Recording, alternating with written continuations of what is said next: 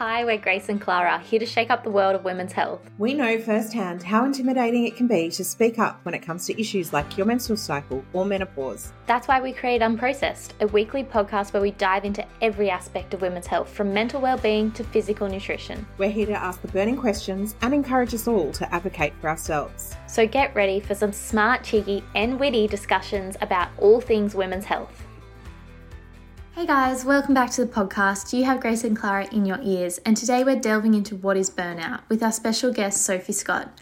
But before we dive into the chat with Sophie, I have a topic that I really want to speak to you this morning about. It's something that we've been touching on in this podcast repetitively. So it's the term around mental load, and it's a bit of a buzzword at the moment. I think people are picking it up more and more, and it's talking about women in particular and how much they take on the mental load of, life in general. So it's very much, a mum who is always the one that schedules everything, has to work out what's for dinner, works out how to get the kids to all their activities, is picking up, dropping off every morning, and then she's also probably doing work on top of that, etc., versus men who tend to be more the followers in the relationship, I want to say. So they're the ones that, will take the schedule that's been given to them and go, okay.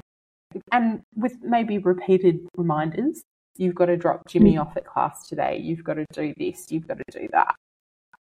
So I read a great article in CNN on their online website about this man over in America who is a journalist. And he has decided to consciously try to stop those conversations. So that means for him, he was like, the other day I said to my wife, she was baking muffins, they smelled amazing, she pulled them out of the oven, and I said to her, oh, can our daughter have this now? And he stopped and he thought, I know the answer to that. Like, that's stupid. It's just come out of the oven, it's piping hot. She can't eat it. Why did I even need to ask the question? And from that, there was a great discussion around men who are consciously trying to stop that. So stop asking the questions, because yes, it only takes 3 seconds for the woman to then go, it's piping hot out of the oven, the kid doesn't need to eat it. But it's also unnecessary for her to think about it. yeah, So it just adds again to the mental load, and it's all those little things that build up that adds this mental load. And he's like, we can stop doing that as men. We can stop asking these questions. I had this conversation with Christian this week, actually. So earlier this week, he's a school teacher and he wanted me to pick his outfit. And I was like, I was so angry at this moment. I was like, you're 30 years old. You can pick your own outfit for school. I'm sure you can do this. And then later that night, he's like, can you check if the chicken's cooked? And I said, I was like, for F's sake, you're 30 years old. I can't check in on you. I can't do these little things because you're taking it away from what I'm thinking, what I'm doing, and my me time. So I sat him down and I said, this is what the mental load is. It's asking those little questions that you're then distracting me or taking me away from something that I'm either need to do or enjoying to do. And I need you to just step it up. And he's like, I'll try. But I don't think he realized it's a small thing, but it's actually a big thing, because when women go to bed at night, so I read another article that says the man just goes to sleep, and the woman will think, okay, I've got to do the washing, I've got to drop kids off, I've got to take the dog to the vet, I've got all these meetings at work. And that's what we're thinking as we go to sleep. And it's true, I have caught myself doing that. And men don't. So I think this whole consciously taking on the mental load is a necessity now. And it's become so prominent in my group discussions with women, saying I'm so sick of always worrying, always caring, always managing on top of looking after the kids and working. I've actually got to manage everything. Yeah, you're managing the household or you're managing your relationship. And on the other side of things, it's not healthy either, because you don't want to be their mum. This is putting you, but this is putting you in that role of someone who is making sure they're getting out of the door, making sure that they're dressed, making sure that dinner's cooked, all of that kind of stuff. And, like, genuinely, it's exhausting, and that's not helping. So women are exhausted, they're really burnt out, they're starting to feel all of this. And I think it comes from the way that society has been set up for so long, that the woman ran the household and the man went out to work. But that's no longer the case, and the shift hasn't reached home. So the shift might have reached work and workplace, but it hasn't quite reached home. And it's also the way that we're built, right? 100%. Like, women do take on all of these things. We overthink things. We worry about things. We're thinking generally in advance of everything. So in advance of the day, in advance of, the next year, in advance of the next 5 years. We overthink things. And some of that, I think, isn't just on the men either, to be able to take away this. So I think there's exactly the conversation you had, Grace, is so healthy, to just catch them when they're doing it and go, check on the chicken. Like, why couldn't you get up and check on the chicken? What was so important to you in that moment? You wanted to know what was going on with the chicken. Check on the chicken. Like, I don't care about the chicken at this point. Some of it's that, but then some of it's the other side of women need to consciously start to unpack a lot of their mental load. Hey, it's Grace here. Just want to quickly interrupt the episode to say it's time to start nourishing you. Join the 8-week program and get 8 weeks of easy, delicious meal plans with full shopping lists. And at $5.50 or under per serve, it couldn't be more affordable to eat healthy.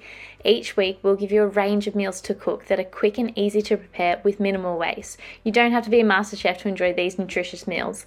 Plus fun online workouts, mentoring from industry experts, and access to our exclusive sleep school. Spots are limited. Join now. Now let's get back into the episode.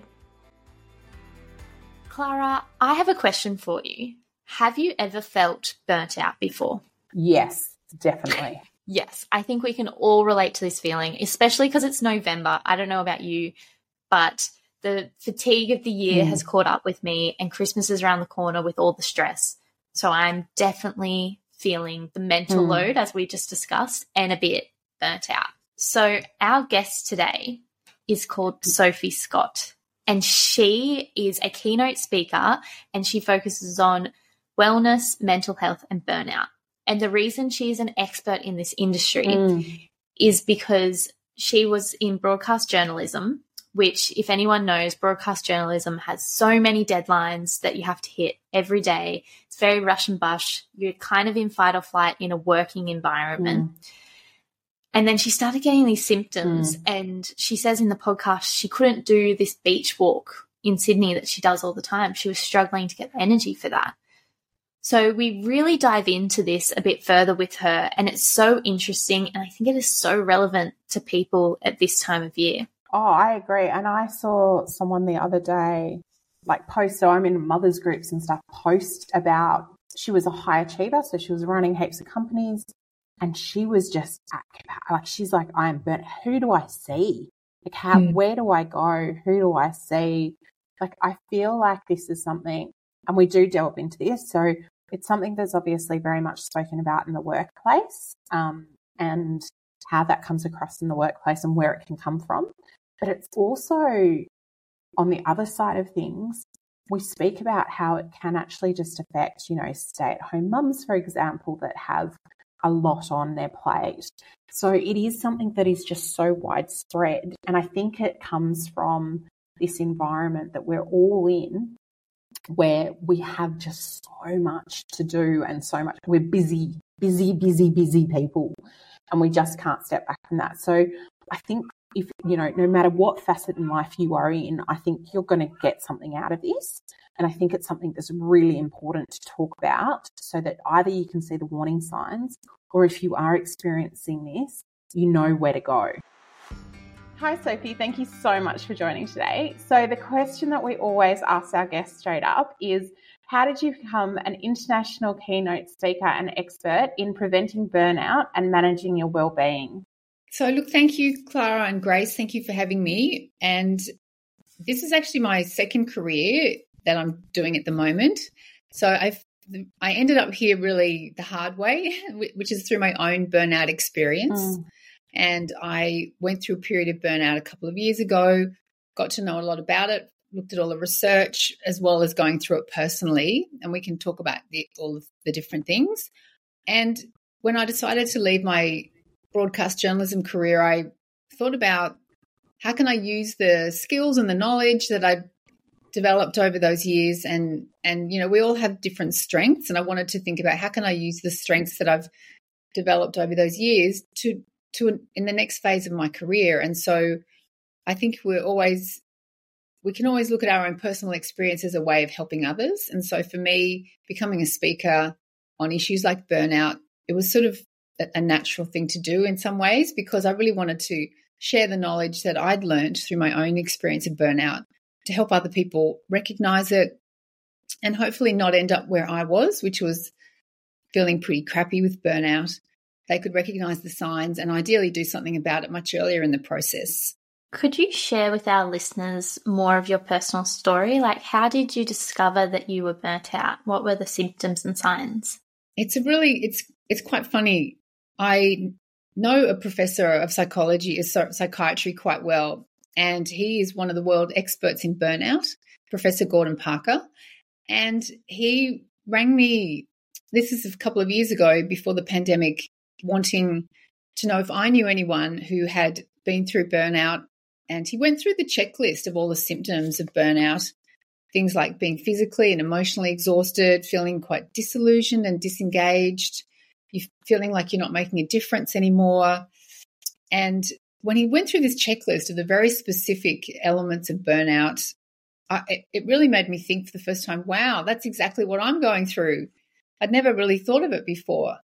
And at the same time as that was happening, I was having quite a lot of unusual physical things going wrong. I was developing a lot of dizziness, and, you know, my autonomic nervous system was really not working properly.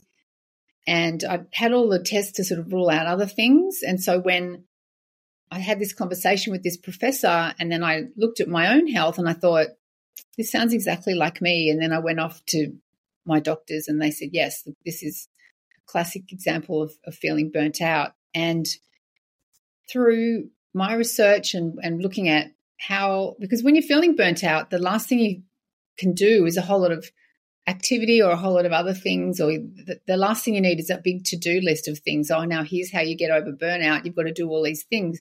You've got nothing left in the tank to start recovering. So you have to take the smallest steps possible to get recovered from burnout. And for me, I wasn't able to do any exercise.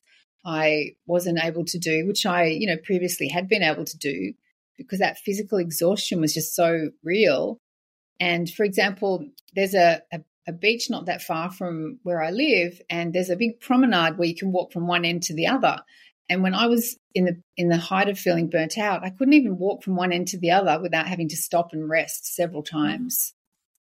So for me, that was like, you know, this is definitely something physically wrong.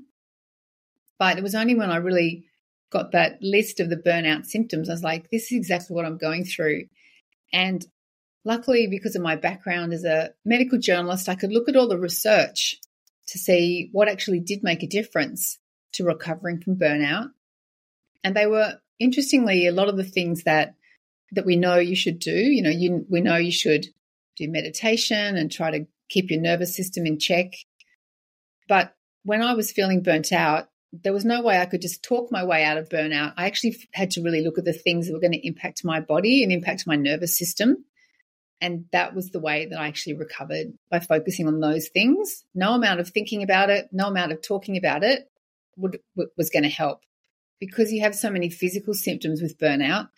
I had to focus on those things that were going to help me, you know, improve my nervous system regulation.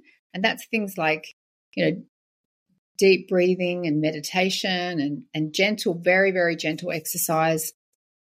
And also making sure that one of the studies on burnout shows that you can try to do everything right, but if you're not putting good boundaries in place about your work, if you're answering work emails after hours and taking phone calls and things like that, you're going to undo all the other good stuff that you're doing. So putting good boundaries in place was really crucial.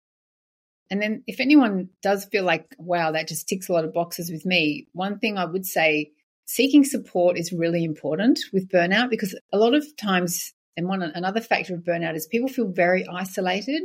They feel like they're the only ones going through this and that everyone else seems to be coping, and why can't they deal with it?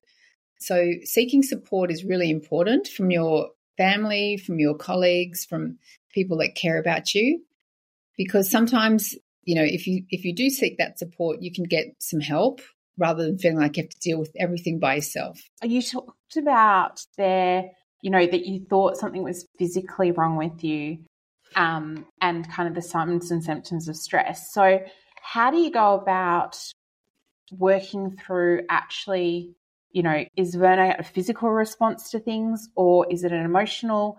And how do you best go around navigating what you think might be physical symptoms and, and going to a doctor and going through the medical route of going, well, I'm exhausted. I'm not normally this exhausted. I can't even walk down, to the promenade where I used to walk, and that's unusual.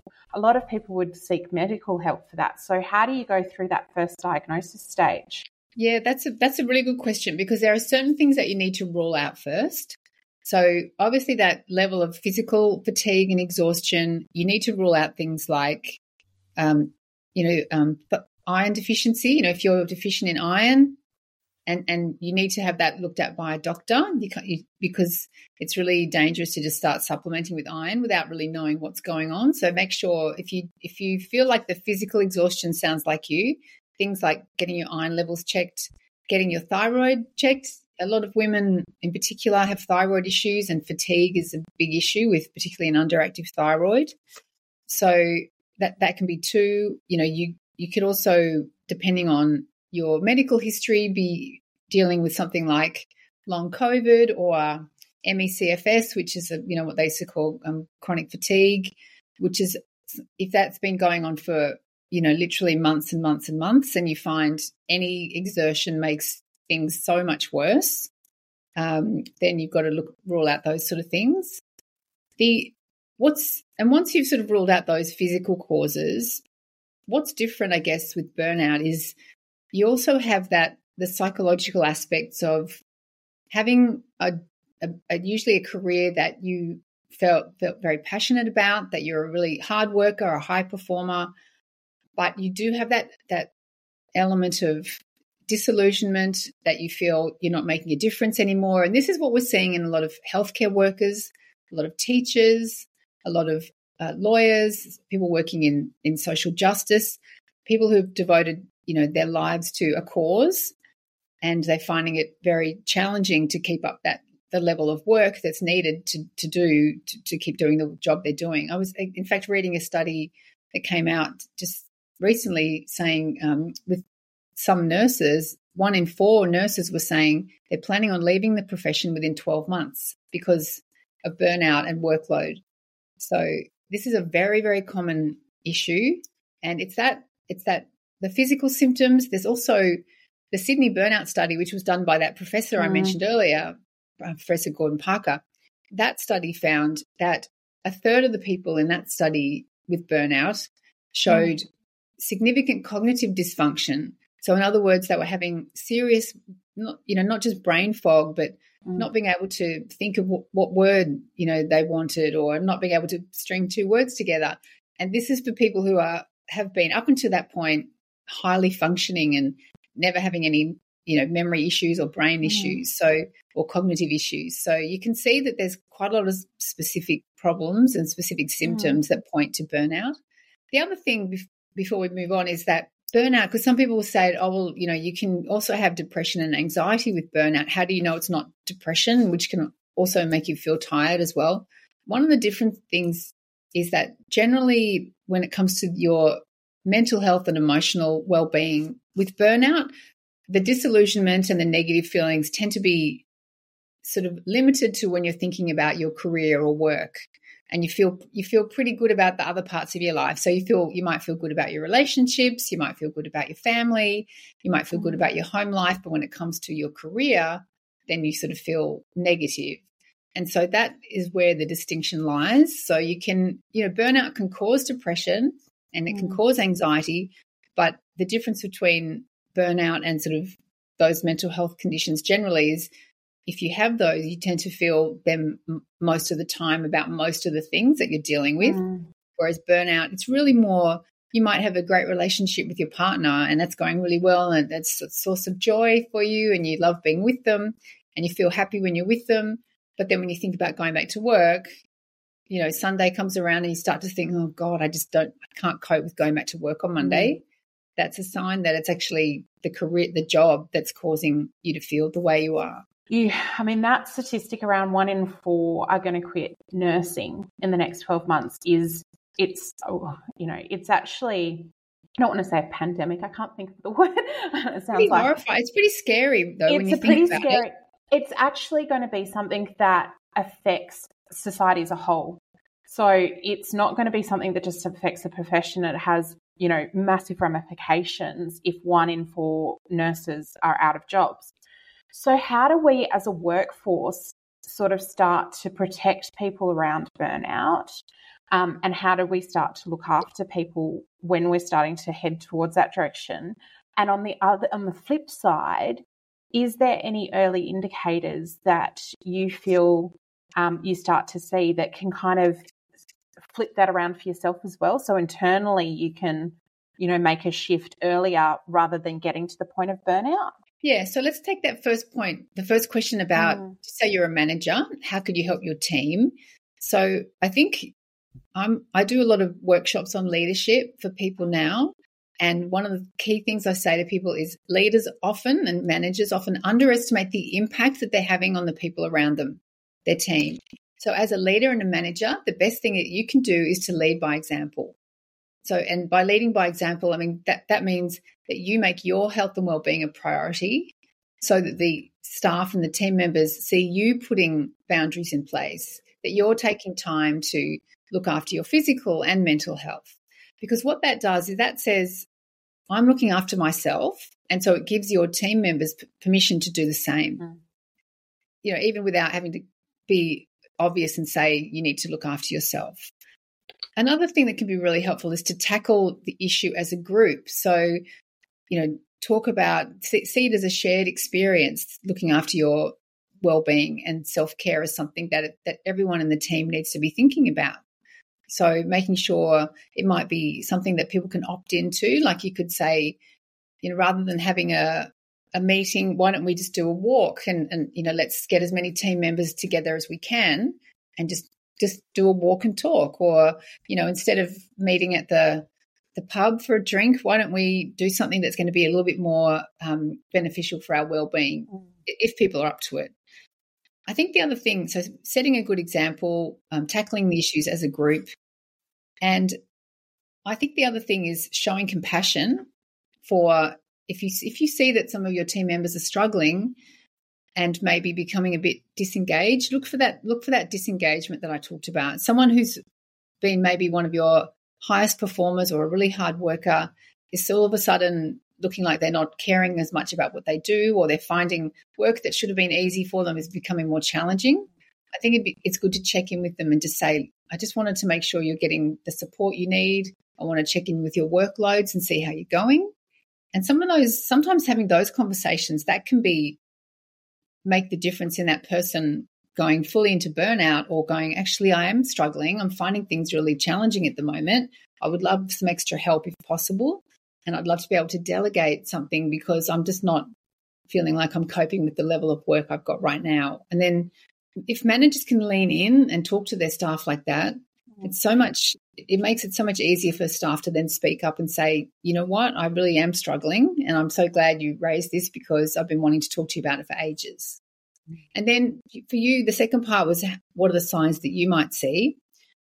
For me, it was that feeling of being so overwhelmed, when you feel like you have so much on your to-do list, so many responsibilities, and you think, how am I possibly going to get through all this? There's absolutely no way I'm going to be able to get through it all. And And there are some really good tools and techniques you can use to sort of get everything out of your head, that mental load that we all carry around, get it out of your head and onto paper. I find that a really good step. Just write everything down. I love what they call the Eisenhower matrix, where you write down what's both, urgent and important. And then if it falls into the urgent and important category, that's what you need to tackle. The other thing, I think sometimes if you ask yourself, if there's one thing that I have to get done today, just one thing, what is the thing that I don't want to go to sleep without that one thing being done? And just prioritize things in order of priority, because often we write a big to-do list and then we think, oh, it's all got to be done. And it's what I call the urgency fallacy, that we think everything has to be done urgently. And the thing with that is, if everything is urgent, then nothing's urgent. And the fact is, there are some things that do have a time frame that do need to be done more quickly, and other things you can wait. You can put it off for an hour, a couple of days. And that's one of the things I had to train myself getting out of having, when I was working in broadcast journalism. You have hourly deadlines, where you're like, that's got to be filed by midday for the midday news. Can you have that ready? That story needs to go to air at midday. From that to I don't need to respond to that email straight away. Now I can take my time and say, I'm going to have a think about it and I'll respond later today or maybe even tomorrow, rather than thinking everything's urgent. Because if you do have that sense of urgency all the time, it puts your nervous system into that fight or flight state, where you're having cortisol and adrenaline pumping through you, and that's just not conducive to feeling calm and relaxed. So the way the body's meant to work is that something stressful happens and we react or respond to it, and that makes your nervous system go, up, and you have adrenaline and cortisol, but then you come back down to a more relaxed and regulated state of your nervous system. And that's the way our body's meant to work. It's like the process of homeostasis, where something happens, but then you go back into balance. But if you are feeling burnt out or chronically stressed, you're in that fight or flight state in your nervous system constantly, and you have these hormones, the cortisol and adrenaline, pumping through you constantly. And often people will say, I find it really hard to relax on the weekend, or when I'm on holidays, I can't relax until about a week or two into my holidays. That's a sign that you've got this adrenaline and cortisol pumping all the time. And if you have that consistently over long periods, that then can switch you over into burnout, that chronic stress and all those hormones just pumping through you all the time. So that can be a bit of a sign too. If you find it really hard to switch off on weekends or relax, or you just get sort of, jittery, you just can't sit down, you're always needing to be on the go all the time, that can be a sign that your nervous system is stuck in that fight or flight. And the next step after that, when it's been stuck there for too long, is it starts to crash and goes into burnout, and you're just feeling really, really crappy. So there's a few little signs you can look out for, both individually and also if you're a team leader or manager, so that hopefully people won't end up in that state. So we've spoken about burnout in terms of the workforce, but have you seen instances where people are burnt out in other ways, just, in daily life or family life? Because, there's obviously a lot of people that maybe are stay-at-home mums that still be might facing those kind of same symptoms.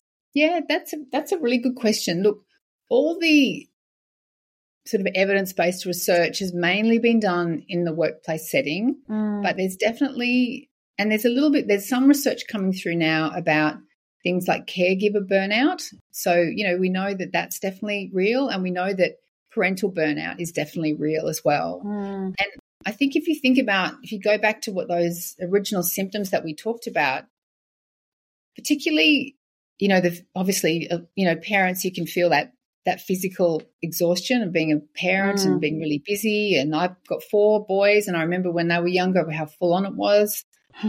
But I think also that sense of, with burnout, you feel like you're not making a difference and you're not achieving what you want to achieve. And that can definitely happen with parental burnout as well. People can think, I'm so tired, I'm so exhausted, I don't feel like what I'm doing is working and it's not making a difference.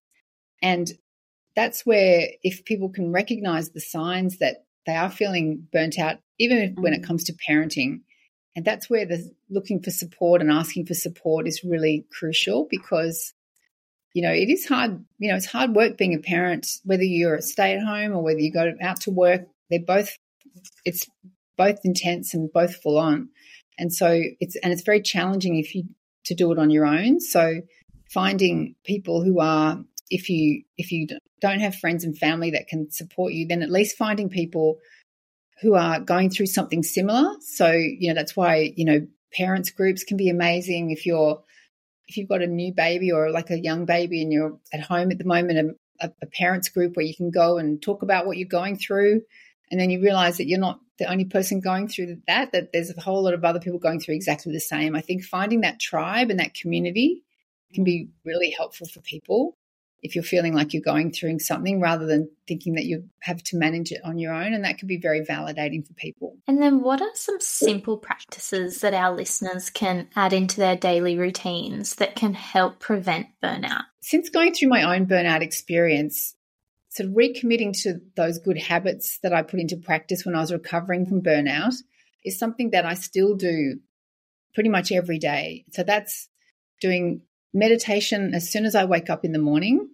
I've got there's a couple of apps that I love. So there's Insight Timer, which is the world's biggest meditation app, completely free. And I've got meditations on there, but you can listen to any number of teachers, and they've got beautiful meditations. So I aim to do that, and I do that as soon as I wake up every day, just for 10 minutes, not an hour, but just 10 minutes.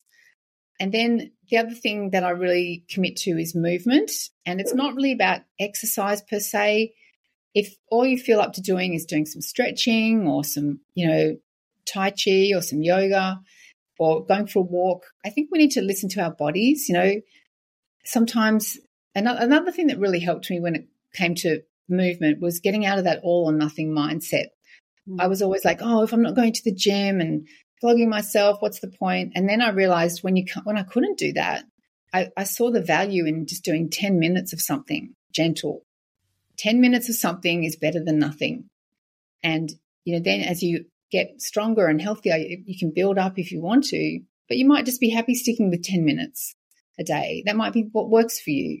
And don't be too hard on yourself, because that's going to serve you really well to have that habit built in.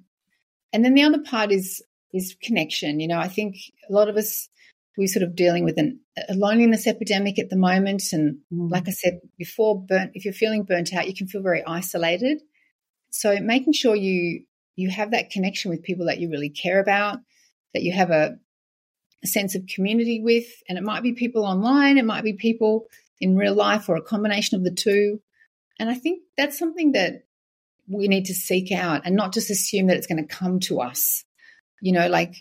I think maybe when you're younger and you're in school, you've got like a friendship group sort of built in, and even at university, it's all sort of there. But when you get older, even in your, mid-20s and onwards, you have to actually sort of seek out those opportunities to connect with people that share the same values as you and that like the same things that you do.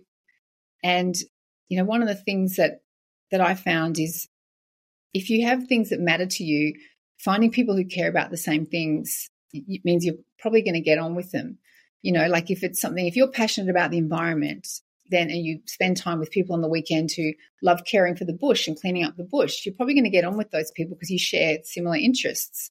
And the same with me. Like I am now really passionate about physical movement. And so I found a really great group of women that I do exercise with and classes, and we play really, daggy music from the 80s, but it's still a really good workout. But I really enjoy their company as well because they have the same interests and values that I have. So finding that sense of connection and community is very important, particularly if you are feeling like you are heading towards burnout, and you may have had that in your work and you don't have it anymore. So you need to think, where else can I find that sense of connection? Because we just know how important connection is for our well-being. There was a great study this year from Harvard University that found the quality of our relationships is the number one predictor of both your physical and mental well-being. So the quality of your relationships, have you got people that you can ring up at 3 a.m. if something goes wrong? You need to focus on the quality of those relationships, because that's what keeps you emotionally well, and that's what keeps us physically well as well, which is a fascinating study that was done. They followed a number of families since the 1930s and looked at what was the biggest predictor of people's health, physical health, as well as happiness. And it was our relationships. So we need to be thinking about how we prioritize that rather than putting it at the bottom of our to-do list. I am guilty of doing that. You know, when you get a text from a friend, it's like, oh, I'll reply. And then it's 6 weeks later and you're like, oops. Still reply, even 6 weeks later, because I think often we underestimate the impact that if we reach out to someone and just say that person that texted you 6 weeks ago, imagine if you just picked up the phone and rang them and said, oh, look, I forgot to reply to your text, but I was thinking about you. I just wanted to ring and say hi. That person might be so happy to hear from you. We're not, and you know, they obviously, we often think, oh, we don't want to interrupt, we don't want to intrude on them. Mm-hmm. They might be busy, but 9 times out of 10, they'll be so happy that you've rung them and you've made the effort. And I think that's what I mean about we have to actively choose to prioritize connection. We can't just assume it's going to happen. Yeah, I do. I also that resonates with me. I think it's a lot harder to make friends when you're older, and you know, going through certain life cycles as well. Once friends start having kids, and then if you're not on the exact same journey as them, so your kids aren't quite the same age, you just start drifting apart. And it's totally unintentional, but you do just start drifting apart because life gets so busy. And it's something that, you know, it's really key to be able to have people around during all life moments. But it's not just your partner. I think that's that's also really healthy for both of you to have other avenues and other outlets as well. It really is. And I think you're right. And I think, you know, when you've got kids, you tend to spend a lot of time doing what they want and taking them to sport, and you get to know the parents of whatever sport they're playing. But I think, and that's all great. And it's, you know, lots of people make friends that way. But I think also finding people who have those same interests that you have, and that then you're not just there as a parent, that you're there as you, a person, you know, and then that's when you really find that sense of community with people. And it can be for all different reasons, you know, like I know one of the things I've, over the last couple of years, given up alcohol. And so there's an amazing community of women in particular who have chosen to not have alcohol and who are really, they're not they don't criticize people who do. It's not judging people who choose to drink, but they're actually really empowered by their decision not to drink, and they find a great sense of community with other women who've chosen the same journey. And that can just be one outlet for people. So thinking about what matters to you and how you can find people who might have the same thoughts, the same values, and then you get that sense of connection and community that you might not otherwise have. Sophie, thank you so much for joining us on the podcast today. And for all our listeners who want to learn a little bit more about burnout, we'll put links in our show notes below. Liked this podcast? Please give us a 5-star review and share it with someone who you think would benefit from it. We want to help as many people as possible live healthier lives. This podcast is general in nature. We aren't doctors or health practitioners. But if this podcast has prompted something for you, we really encourage you to make an appointment with your health practitioner and get advice that is tailored to you. This podcast is recorded on the land of the Gadigal people of the Eora Nation. We pay our respects to their elders past, present and emerging, and extend that respect to all Aboriginal and Torres Strait Islander peoples.